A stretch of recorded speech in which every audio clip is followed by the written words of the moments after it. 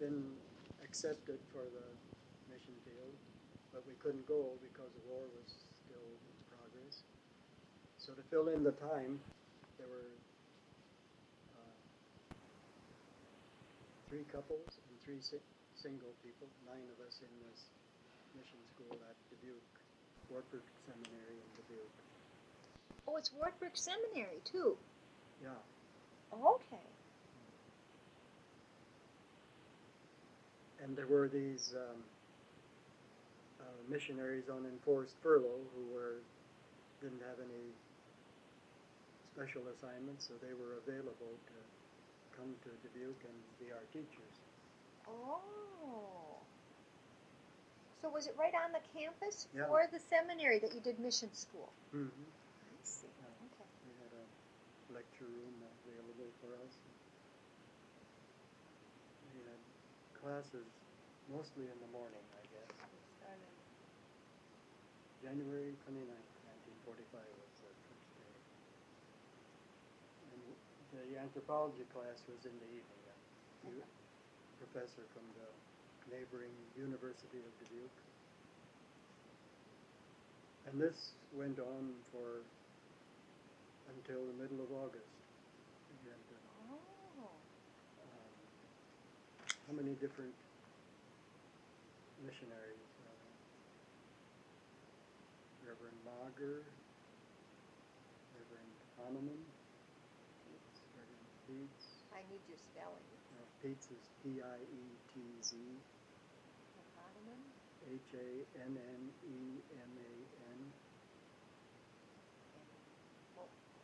Mager? M-A-G-E-R.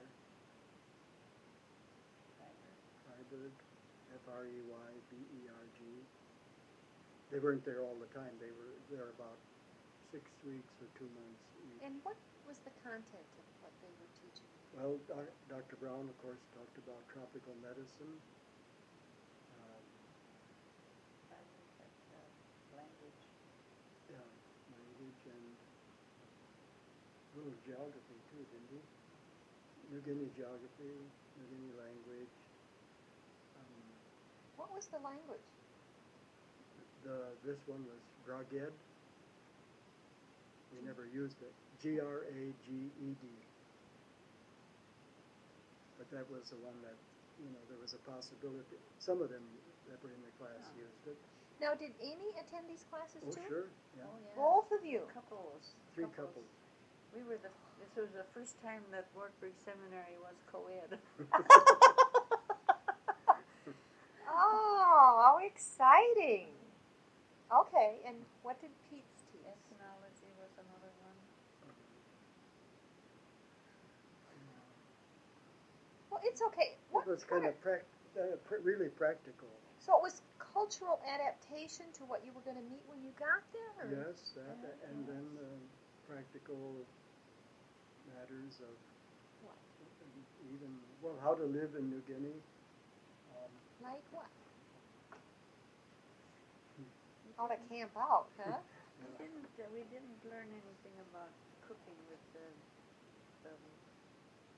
native vegetables that were available there. We didn't learn that. We had to learn that ourselves. But they learned history of the mission too. Yeah, and the methods too. Yeah, the mission methods. Yeah. And what are some of the mission methods? Well, it's the approach to the group, not one-to-one, but because of the social organization of the tribe, a group approach was better than one-to-one. Okay, and so that meant you appealed to the group when you talked to people. So what did you practically do when you went into the community then? Well, gathered the whole village together. Oh, really? As many as, and they usually were pretty good about gathering. And then the main thing was to get them to give permission for a national mission worker to move in and live among them. I see. That would be the kind of the end goal.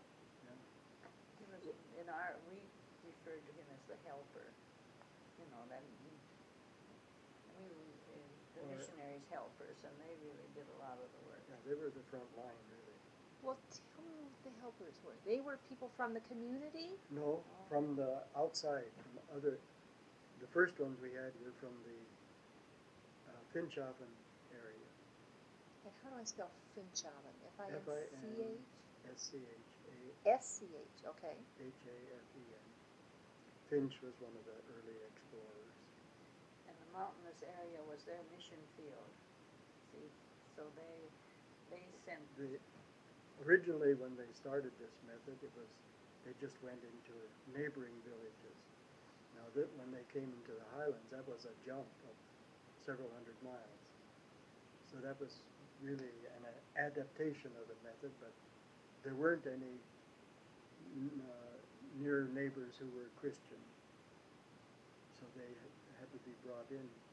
Missionaries started the station, and then these national workers from the old part of the field. Who were already converted. Yeah. They were Christians.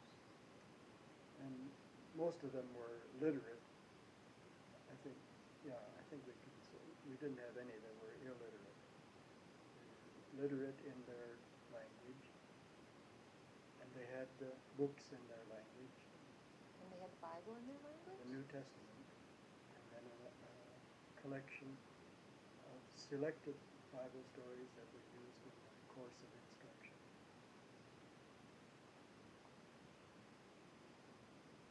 Okay, so then I'm going to have to ask you some real elementary questions because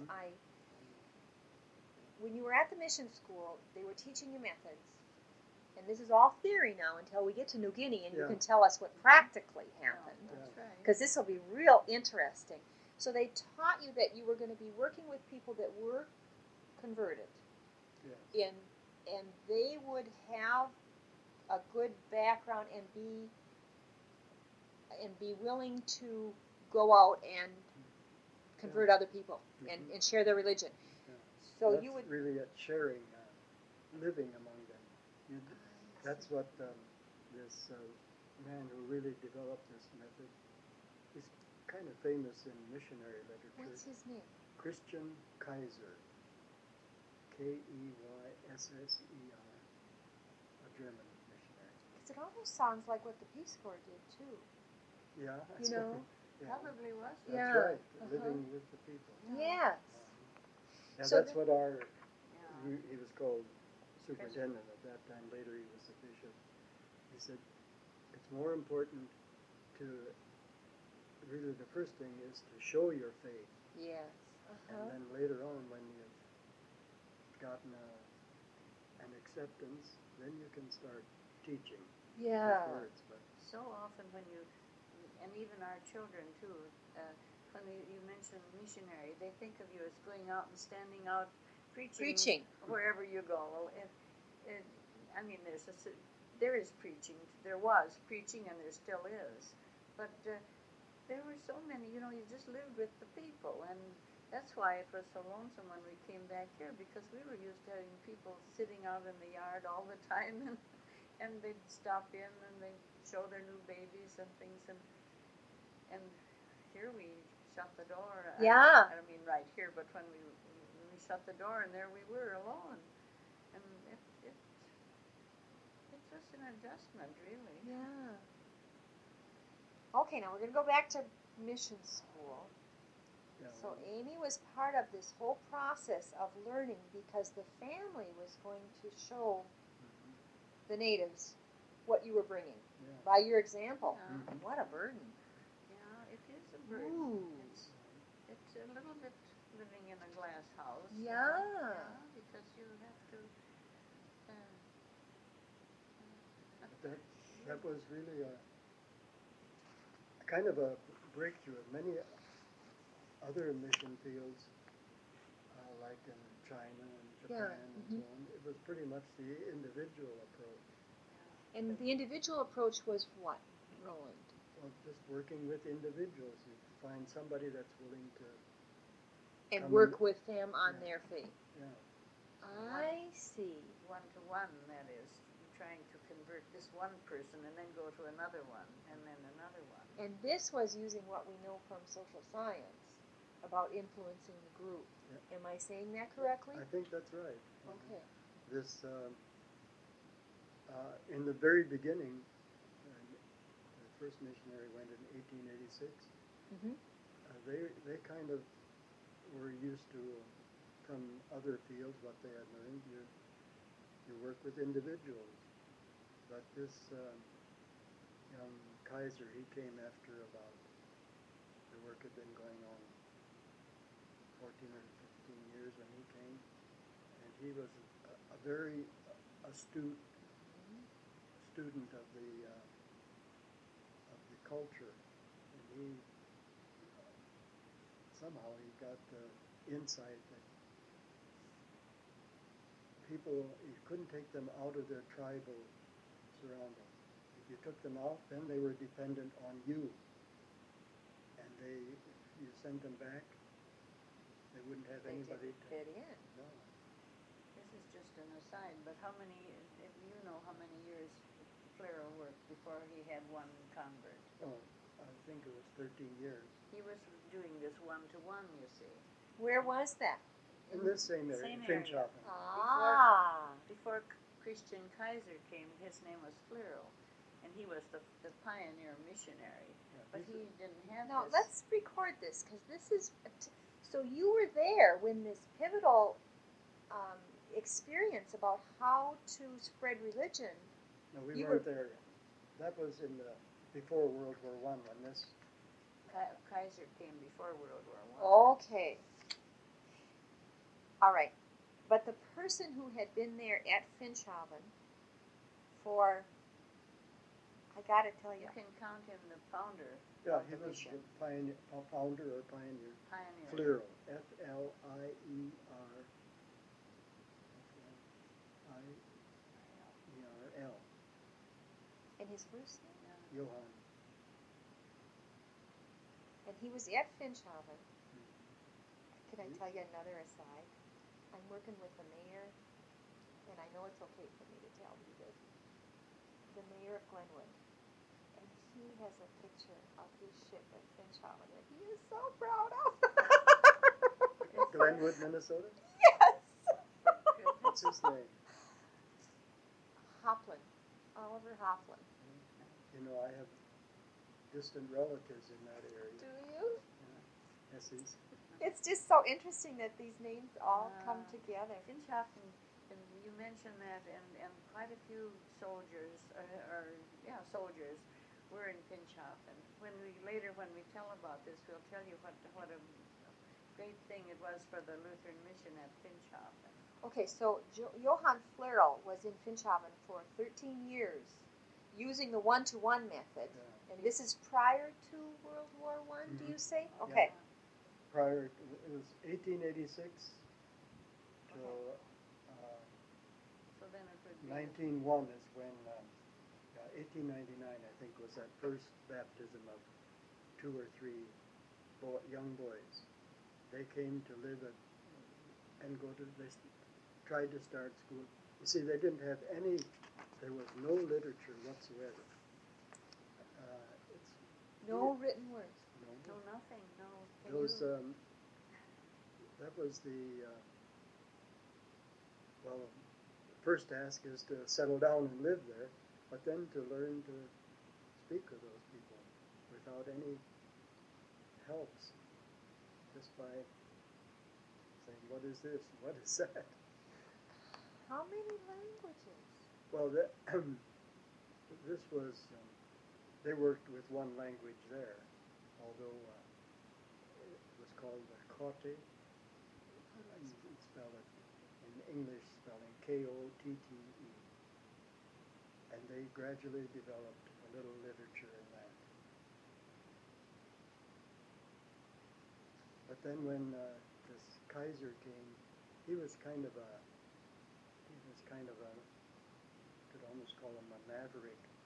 He was young and he had ideas, and And older missionaries, there were several older ones by that time, they didn't always agree with him, but he was, from what I have read and heard, a very powerful, strong-minded individual and very intelligent. And he really got to understand these people. He lived, I think he lived in the bush a lot with them, and became proficient in the language. And he was a prolific writer too. I don't know how many books he wrote about this. One of them has been translated into English. He wrote in German, of Oh, course. so he was from German. Germany. There weren't any Americans there yet. It was all Germans. I see. I wasn't getting that flavor. Okay, so in mission school, you were learning the method that Kaiser had developed, and his base was Germany. Yeah. Right? But the mission field was New Guinea. Yeah. Yeah, but Okay. by the time we were studying, there had been quite a few Americans Got it. there. Got it. Okay. But the beginning was German. Yeah, So mission school, they were really using his method and expanding it because they were teaching you anthropology and really encouraging you to learn the culture and to show by example what the Christian life was. That's right. You got it. Wow. That's the interesting, the good part of New Guinea, and a lot of the missionaries from other fields have said, oh, that's Papua New Guinea. That's where they baptized Hundreds of people. hundreds of people at one time, and That's why. it did get to be that way too. But Now, some people criticize it. You know, how can you be sure that everybody is a believer when you? But the alternative is to pull them out of their own surroundings, and that's not healthy either. Yeah. It was kind of a slogan of this method is to Christianize the tribe. And it wasn't as if they just said we want to be baptized, but like the Ethiopian, they had a long period of training, and they didn't have books that they could read, so They were illiterate. You know, and they memorized all of this by heart. That's what you taught then, Roland? Did you go out and? Well, I was, what should I say? It was these helpers, national helpers, that did most of this teaching. But I would go around periodically and visit them and encourage them. And you checked them too. Yeah, I would listen to their recitations. And so you had to learn the languages. Yeah. Okay, let's go back. I wasn't nearly as good as these helpers. Sure. They were, Let's go back to the mission school, though, because I don't want to jump too much. I think this is just so intriguing of the understanding socially and taking advantage of what we know socially. It was impressive, all of and we did learn. We learned quite a bit, really, I think, in that mission school. Yeah. Just the fact that they were teaching the wives the same method, isn't that kind of breakthrough also? Well, I guess it is. It was just I guess you could say, happenstance that this all came together at one time. Yeah. These teachers available, and we were ready, but couldn't go yet. So it was a real good use of that time. Yes. Very exciting. It was exciting. We had a nice group, and we developed, real close friendships. We were kind of like a family. Now, those three couples, I think I may have it written down. Were your classmates, Roland? Mm-hmm. Okay, and the wives' names, I don't think I have that. Well, it's Martin and Florence Heist. Heist. Okay. And Fred and Edna Shirley. We were the three couples. Helen. And then single fellows, Gerhard Reitz. Yeah, I've got that name. Mm-hmm. And Alfred Walk. I'm sure you got him. Yeah. And then the one single girl, Helen Sanders, she was a lab technician, but she couldn't go either yet, so she was taking this course too. Oh, she was a lab technician for the missions. Yeah. That's SAU and wasn't it? I think it was SANDERIS.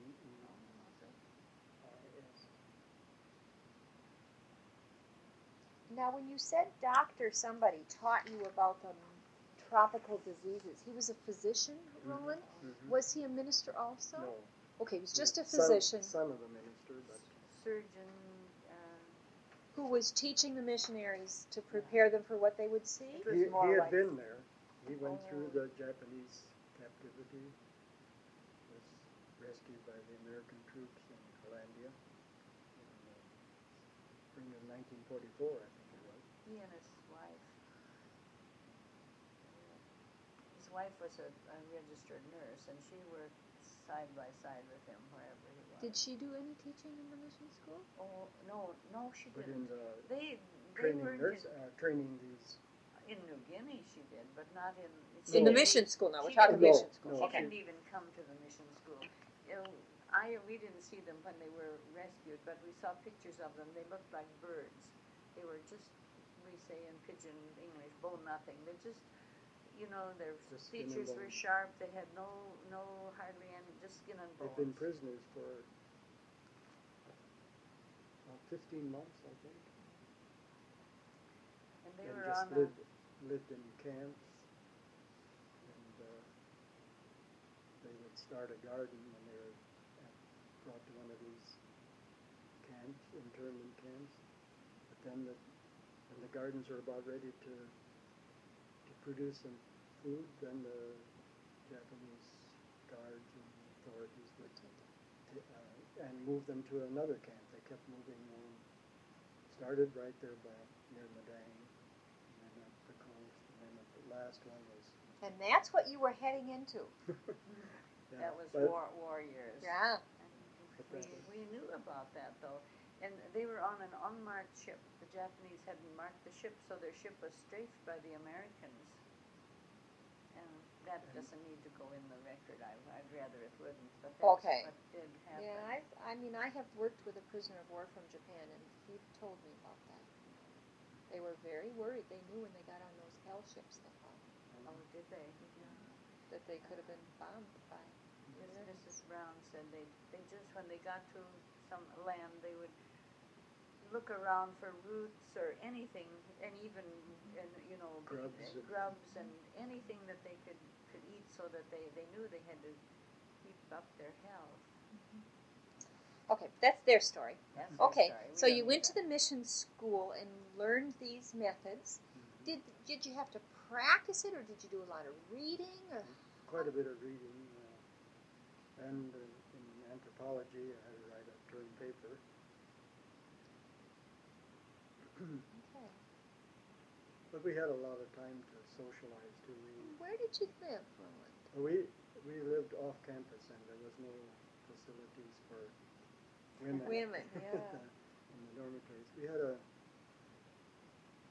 an apartment in an old mansion the first 2 months or 3 months, and then we found another one in just one apartment in the upstairs of a house where a family was living. And I think that was probably pretty popular post World War II. People were splitting their houses up and making apartments. Yeah, I think That was the housing We, shortage. We used her refrigerator downstairs. Yeah. We didn't have an upstairs. Yeah. Okay, so is there anything else we should mention about the mission school? You graduated in August then? Well, it wasn't really a graduation. You Just finished. Just finished. Yes. And this course was just being kind of put together by happenstance of Yeah. having these missionaries That's there right. and you being ready to go. There was no syllabus. It just Yeah, a lot of their own experiences, yeah. Quite fortunate. Yeah. Yeah, that had never happened before. Really? Other missionaries that went. Well, some of them, like Dr. Brown, before he went out, he went to the School of Tropical Medicine in London and also in Tübingen for just for training. Yeah. short training. Now, when you got your call for the missions, was that a lifelong call? Well, that was the ideal in those years. You because it was such a it took so long to learn the language and to get adjusted. The idea was that you would like this senior Calero, he spent 45 years in New Guinea. So that really was your intent, both of you, that this was a lifelong call. Oh yes, we didn't have short terms in those days. They weren't known. I mean, my knowledge of mission fields were Madagascar and China and South Africa, and they were never. They might have been 5-year terms, but it was a lifetime commitment. Alaska was another field that might have been shorter, but you didn't even think in terms of short terms. That's you're sent out on a ship, and you'd have to come back on a ship too, and that took a long time. Yeah, there just wasn't flying like there is that has developed in these years. So what were your parents saying all about this, both of you? Well, you said your father didn't complain, Amee. I remember that. He said if I didn't know that this work has to be done, I would say I wish you wouldn't go. But he said I know it has to be done, and so he never really. He always was supportive, really. Don't you feel that? Yeah. How about your parents? Well, I think they were a little bit surprised at first. Do you remember telling them? No, I can't remember it. It must have been during the seminary, though, that they were informed then. Yeah, well, I wasn't thinking of it. Really, when I started seminary, I thought I'd be a parish pastor in this country. Yeah. But when these appeals came from New Guinea, that was pretty. I see. Pretty. When the missionaries came back and spoke at the seminary, that was really the calling. And they made it quite forceful and dramatic too, really. And I'm sure I thought I could never fit into that role, but when they presented themselves as quite ordinary people, and had some really good stories to tell. And then all the reading I had, or the limited reading I had done through the years, sort of was prepared my thinking. And then the fact that 5 of us from this class were going together, that was encouraging too. Little did you know. I thought you were going to be the point man. Oh, that's really interesting. But you know what you're saying is the method that you were being taught in mission school is what affected your behavior to become a missionary. You know, having an ordinary person come and saying, this is important, and, you know, you can accomplish things. This is, Dr. Brown showed us how to do it. Don't record this is gruesome. But, I mean, we never had to do it, but it gave us a little feeling of security, I think. So when Dr. Brown was teaching you things like emergency medicine, were all the class there, or did he teach just you as the nurse? No, everybody learned that. Because the men were alone, some of them were alone on stations, and they had to do the medical work if they were alone. Did they have to learn how to give injections? Some of them did, yeah. Some of really? them gave injections, yeah. Eric Zelbert gave injections. I think Monk said he gave injections too, but I I think he must have given intramuscular. Yeah. But I think Albert gave injections. They did a lot. But there weren't very many men. Now I say men because there weren't any women at that time trained to be aid post orderlies. We called them doctor boys. In New Guinea. In New Guinea, yeah. The classes were very small. Now, who was teaching aid post orderlies? This is sort of jumping ahead. Okay, well then let's not jump ahead. No, let's kind of, because yeah. I'm. I feel like I'm. That's okay. That's okay. That happens. Now it's about noon. I think we should quit. Oh. Okay.